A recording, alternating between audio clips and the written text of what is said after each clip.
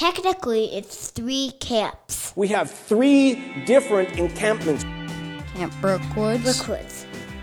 Camp Deer Run. Camp Deer Run. Moose River Outpost. 3 camps. Moreau and Brookwoods, Deer Run. Moose River Outpost. The 3 Camps Podcast with your hosts, John Cooper and Seth Coates. 3 camps. Hello and welcome to the 3 Camps Podcast. My name is John Cooper. And I am Seth Coates. This is our 18th episode. Glad you're here. Seth, how are you today? I'm good. Good. Yeah. We're coming into the end of the calendar year. We just finished a conference season that was one for the ages. Yes. Both here in MRO. Right. Yeah. No, we both had very busy falls. Actually, we saw the board here not too long ago. That was nice. Yeah, it was fun. And then you had to run back up to Maine? Yeah, we have a project that we're doing that requires some site prep. So we had scheduled some guys to come up and clear some trees with us, myself, Jammer. Oh, yeah. So fun fact, on our way up, I leave here and it's raining. I pick up a boat that we had at a marina that was, just getting winterized. And as we drive further north, it turns to snow. I just want to say I've never been to MRO where it hasn't been raining. So in my mind, it's just always raining. No, it's now John snow. only comes in the fall. Yeah, true. Yeah. So we're driving up 201 and it changes to snow. And then it changes to real snow.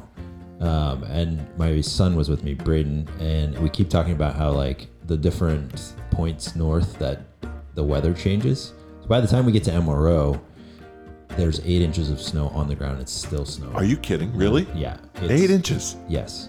And if you've driven up our driveway, you can that. picture that with 8 inches of snow on it. Fortunately, I have a pretty good vehicle. We make it in. It all goes fine. The next day was a lot like a classic. We lived up there on property for 5 years. Yeah. My family and some other families too. We used to be year round. Anyways, it was a classic MRO day where we had 9 inches of fresh snow on the ground, people arriving with some equipment. They managed to get it lodged across the entire driveway. Oh, man. Truck in this ditch, trailer with a big tractor on it into that ditch. We find out this at noon. We go out to help. It takes until dark to get this thing unlodged and up the driveway just enough to unload the things and drop the trailer and safely make it in. Classic MRO. Well, so I want to tell this because if you listen to the podcast, you've heard a couple references to this driveway at MRO. Obviously, when we had the Elise and Jesse Raquat, the podcast with the moose around the Maine border, Canadian border, they talk about that driveway. Well, the last time I was on that driveway, it is 10 to 12, 15-minute drive. And you've had to actually put signs, right, during camp year, during the summer, that say, like, no, there are funny facts about how far you are from stuff, like 120 miles from a Starbucks or whatever, but you're basically saying, no, you're still on the right road. Yes. Don't worry. Take hope. You're still on the right track. Yeah, so doing that with 8 inches of snow, I mean, there's some steep banks at different parts. I mean, oh my goodness, just to navigate. The way I think of the MRO driveway in the winter is the way I think of snowmobiling. Speed is your friend, and fear is your only limiting factor. I totally love that. While we're doing all this housekeeping stuff, Seth, we got another episode obviously going up today. We're going to try and have, for the listener, one more up before the new year. I feel like if I say that now, we're definitely going to have to do it. Well, we should, so maybe we should say it. We're locking ourselves in. Conference season again starts just into the new year, and that, for us, a big swing for that is the winter reunion that takes place here. Right. It's over the New Year's weekend here at Brookwoods, right? Mm-hmm. Check your emails, your cabin notes. Yeah. Yep. And John, I've heard a rumor. Yeah. I've heard that you are the speaker. Such a mistake. And someone else is going to run the kitchen. Yeah, Tim Nielsen's going to run the kitchen. He'll be fine. I don't think that's the mistake. We may regret, I always say to Bob, are we sure we want a food guy doing any kind of speaking on a microphone? And I guess, given this... Apparently we do. Apparently it's okay. But no, I think this will be, we're going to regret this. But I am looking forward to it. No. You'll be great. Thanks. I'm looking forward to it. Nice. So, yeah. So hopefully by then, we usually want to have snow then, right? Ideally, because we want a tube on the back hill, right? Yeah, so we got to figure that one out. Hopefully pray for snow here. It's cold enough. Yeah, it's good. Yeah. It just needs to fall from the sky. yeah, for those of you who want our, sometimes we give winter weather updates. It's been hitting the teens at night. Yeah. Which it was very mild for much longer than normal. Yeah. But now it feels like we're in winter. And then when, you'll know this, I don't, when are we going to start to see the lake really freeze over?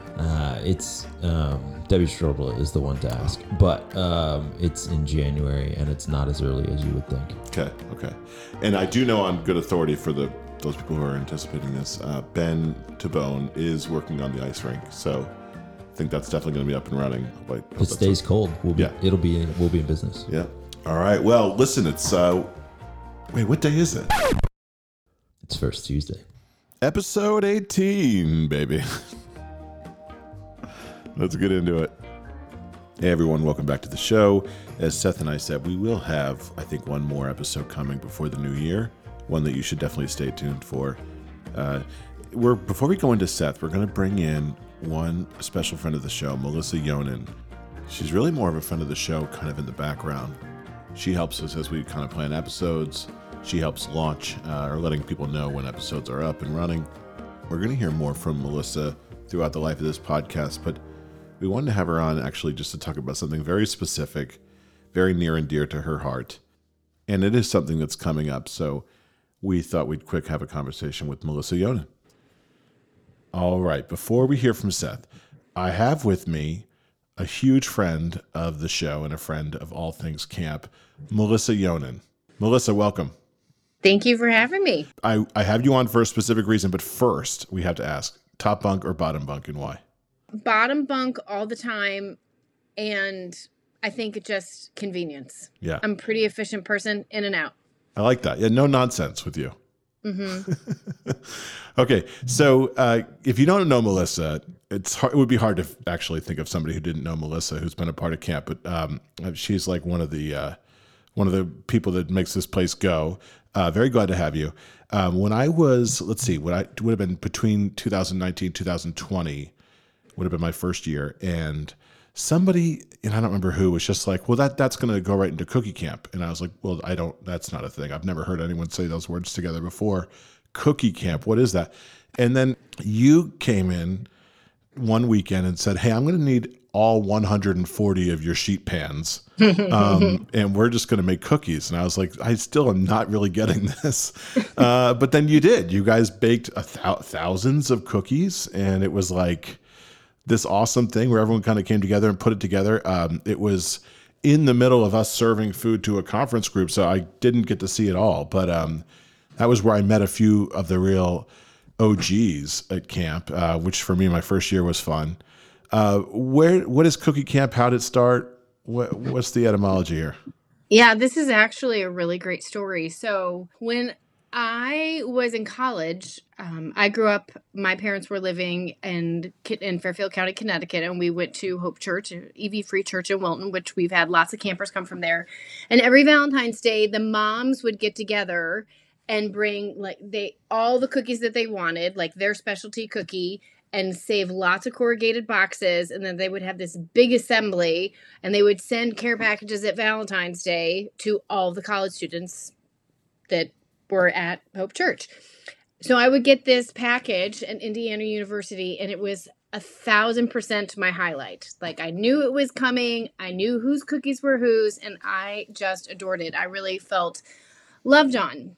So then as an adult, and having this job with camp and having, college students in my life and having special relationships from the time they're campers into college, I started inviting girls over to my apartment in Washington, D.C., and we would bake cookies, and I would just send them to a couple of young staff, and they would send them to nieces or other young friends. So we started it there. And then I was involved in a Bible study at Grace downtown, which is where I was going to church when I lived in Washington. And my friends were just tired of hearing about camp. I don't know how that could have possibly happened. And then they would say, I want to come to camp. And it's really hard, all of us who are listening to this understand you can't just show up at camp. You can't have just 8 friends show up at camp and show them around because we're busy. We're so busy working. And you kind of break their heart and you kind of break your own heart because you want to share camp, but there just wasn't a good way to do it. And then I was like, oh, light bulb moment, I said to Bob, what if I invite my Bible study to come to camp? Everybody will pay for their own plane tickets. We'll make cookies and we'll send them to college students. And he goes, okay. Love it. So maybe that first year we sent maybe 100, 125 boxes maybe. It was pretty rustic. You know, we all stayed in the Loon.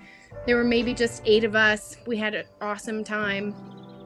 And then I put a little tiny picture in the weather vane of us like holding 20 boxes of, you know, flat rate boxes. I did change a few things from the Hope Church model, like standard issue, so to speak. Sure. And I put it in the weather vane. And then I bumped into, of all places, at an outdoor concert in Virginia at the end of the summer, Kathleen Matthews, who a lot of our listeners will know. She was on staff for several summers in the 90s when she was in college. And Kathleen said, I saw that picture on the weather vane. Oh, by the way, Kathleen grew up in California, was living and working in California, but happened to be in New York for the summer and just happened to be in Washington, D.C. in the parking lot when I was in the parking lot. Totally random. We have to say it. Hashtag camp has no boundaries. Camp 100%. She was in a convertible too. I wouldn't have seen her if she hadn't been in a convertible because she has like this, you know, red curly hair. I was like, Kathleen Matthews. Yeah. Okay, so Kathleen says, Melissa, I read that story about cookie camp. She's like, I want to go to cookie camp. And that's when I was like, oh, of course. This should be Deer Runners making cookies. Yeah. So then the following year, so the first year we did it was 2009, I think, or 2007. I just pulled up the picture. 2007. And then this next year, I had to uninvite my girlfriends from church who were extremely disappointed. Sure. I said, you guys were so good, but you worked yourself out of a job. As the alumni director, I need to make this an alumni event. And so then that next year, 2008, I just reached out to a handful of women and said, hey, do you want to come up to camp and bake cookies for the weekend? And so that's what we've been doing. We try to identify college age students. It's people that have been through our leadership programs, both in Maine and in New Hampshire, and previous staff. And we try to send them a package all 4 years, and we try for it to be a surprise at least the first year, but sometimes they forget that they got a package, and so it's a surprise even the second year. Right. But it's been really a huge blessing to work with moms and dads to get addresses and connect about camp when a lot of them have aged out of camp, to just talk about camp again and what an important factor it was in their children's lives as well as in the life of their family. We just feel like everybody needs some camp love come February. Totally. It's Yeah. a hard time to be a college student. You're kind of out of energy and everybody could use a pick-me-up, and it's nice to know that people are thinking about you. I love it, and I know it's appreciated. Do you have any numbers here? What's the standard? How many cookies go out? We make about 2,500 cookies. Yeah. Amazing. And we send about 250 packages. Mm-hmm. It depends on how many cookies we can bang out. Like you said, I kind of overtake your kitchen and kindly request that you don't do baked potatoes so that you don't need sheet pans, or that you don't need anything that will require an oven, which is hard when you're a food director, not to need your oven at noon for 3 hours. We'll figure it out. Mm-hmm. Right. Well, that's great. Thanks for so that's coming up. People can expect to see something in there. The right target audience can maybe benefit from cookies coming up in 2023. Yep, we're excited to be back in person this year. Yeah. We're making it. We're gonna make it work. All right. Well, we need to have you on to talk more things than just cookie camp, but it is coming up. So thanks for checking in. Yeah, thanks for making plans for me to take over your kitchen. No problem. See you soon. Ciao. Thanks.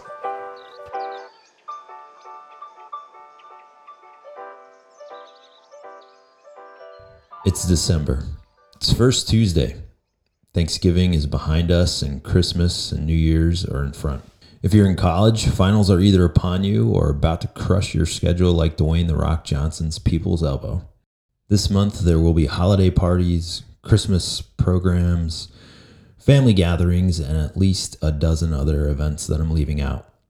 Some of these events we will look forward to, and others we will be obligated to attend, and others, if we were honest, we would ditch if it didn't matter to someone or if we weren't worried about what it would communicate to others. But let's focus on the good ones for a minute. The ones that we're looking forward to. Christmas Day is a day I look forward to. Not for the same reasons as when I was young, like camper age at MRO or even younger. Now I look forward to experiencing my children's joy. My oldest son, currently 12, gets so amped up for Christmas that he hardly sleeps the night before. When he was 4 or 5, he literally woke us up every hour, all night long, just to ask if it was time yet. I think he sleeps a little more these days, but at least he doesn't wake us up every hour anymore. My kids started talking about Christmas weeks ago. Anders, our 2.5-year-old, will tell us, "Mine love Christmas." The allure of the Christmas tree and the gifts holds something for children that has diminished for me as an adult. I don't think that's bad.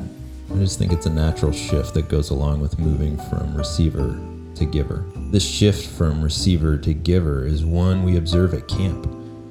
Campers are often in the receiver spot, coming to camp, expecting to learn and grow from the Bible studies, counselors, all the things. Staff are often in the giver role. And this time of year, as I'm looking for staff, this is something that I'm trying to get a sense of as I interview. This is a natural progression in the Christian life as well. If you look at Paul, you can see this.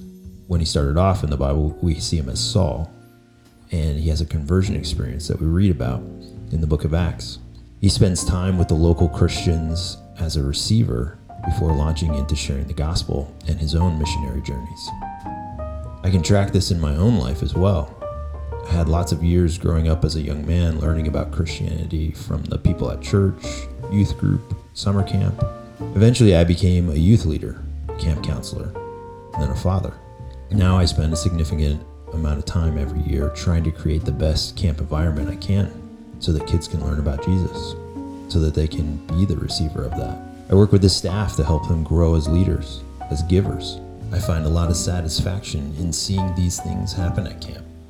And I work at interacting with my own children in a way that shows them Jesus.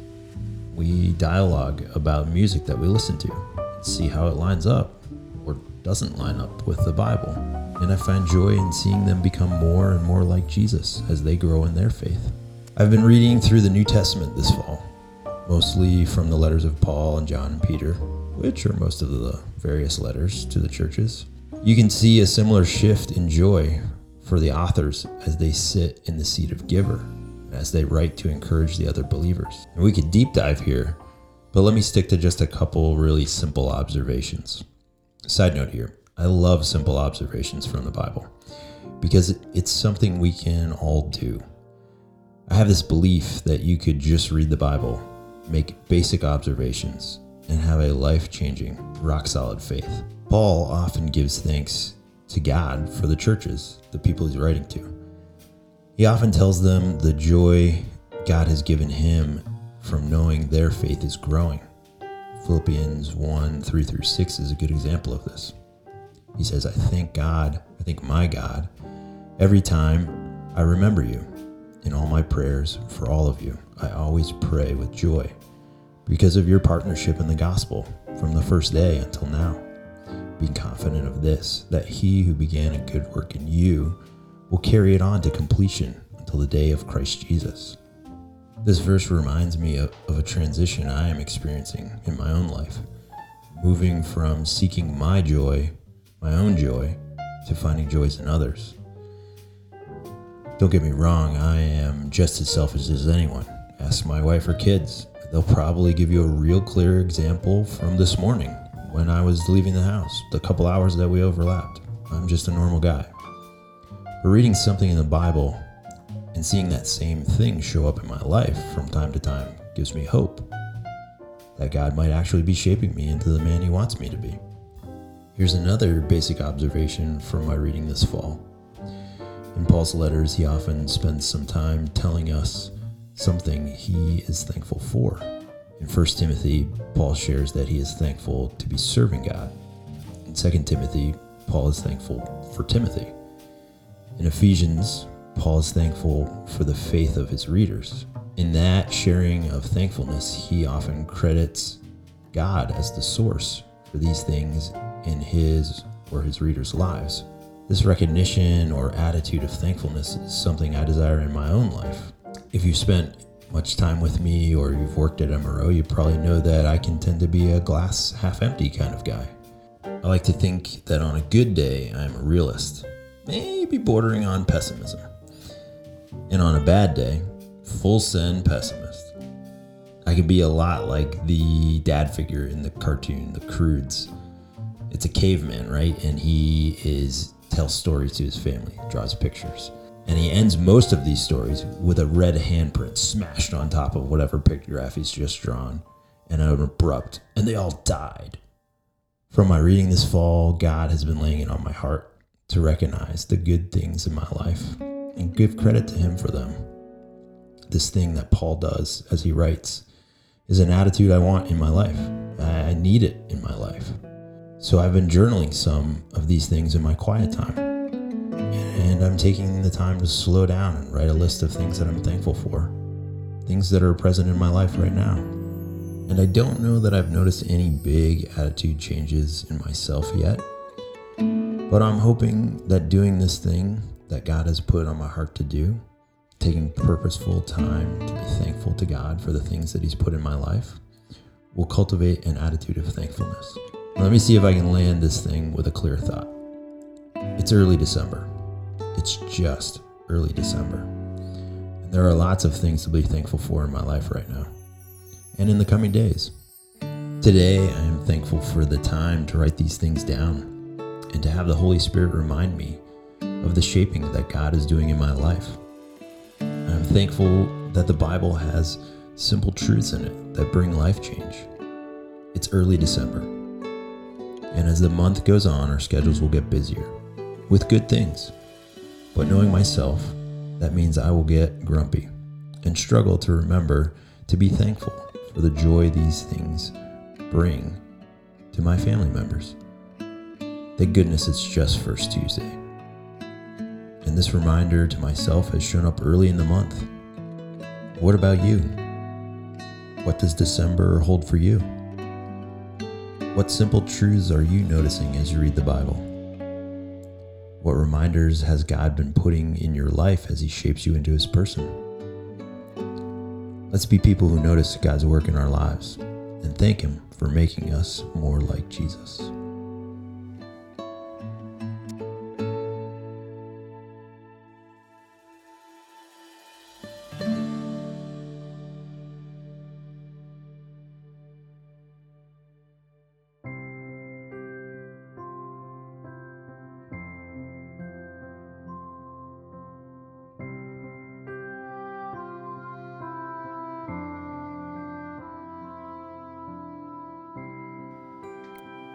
Thank you for listening to the 18th episode of the Three Camps podcast. This podcast episode was produced by Seth Coates and myself. I joined Seth in saying you have a whole month to gear up and settle into a really special time. It's our hope that you are able to reflect, able to find peace, and able to zero in on things you can have gratitude and be thankful for. We have one more episode coming out before the year's end. For now, I'll say feel free to leave us a voicemail at 978-308-2679. And for those of you that we will see in Winter Reunion, looking forward to it. So long.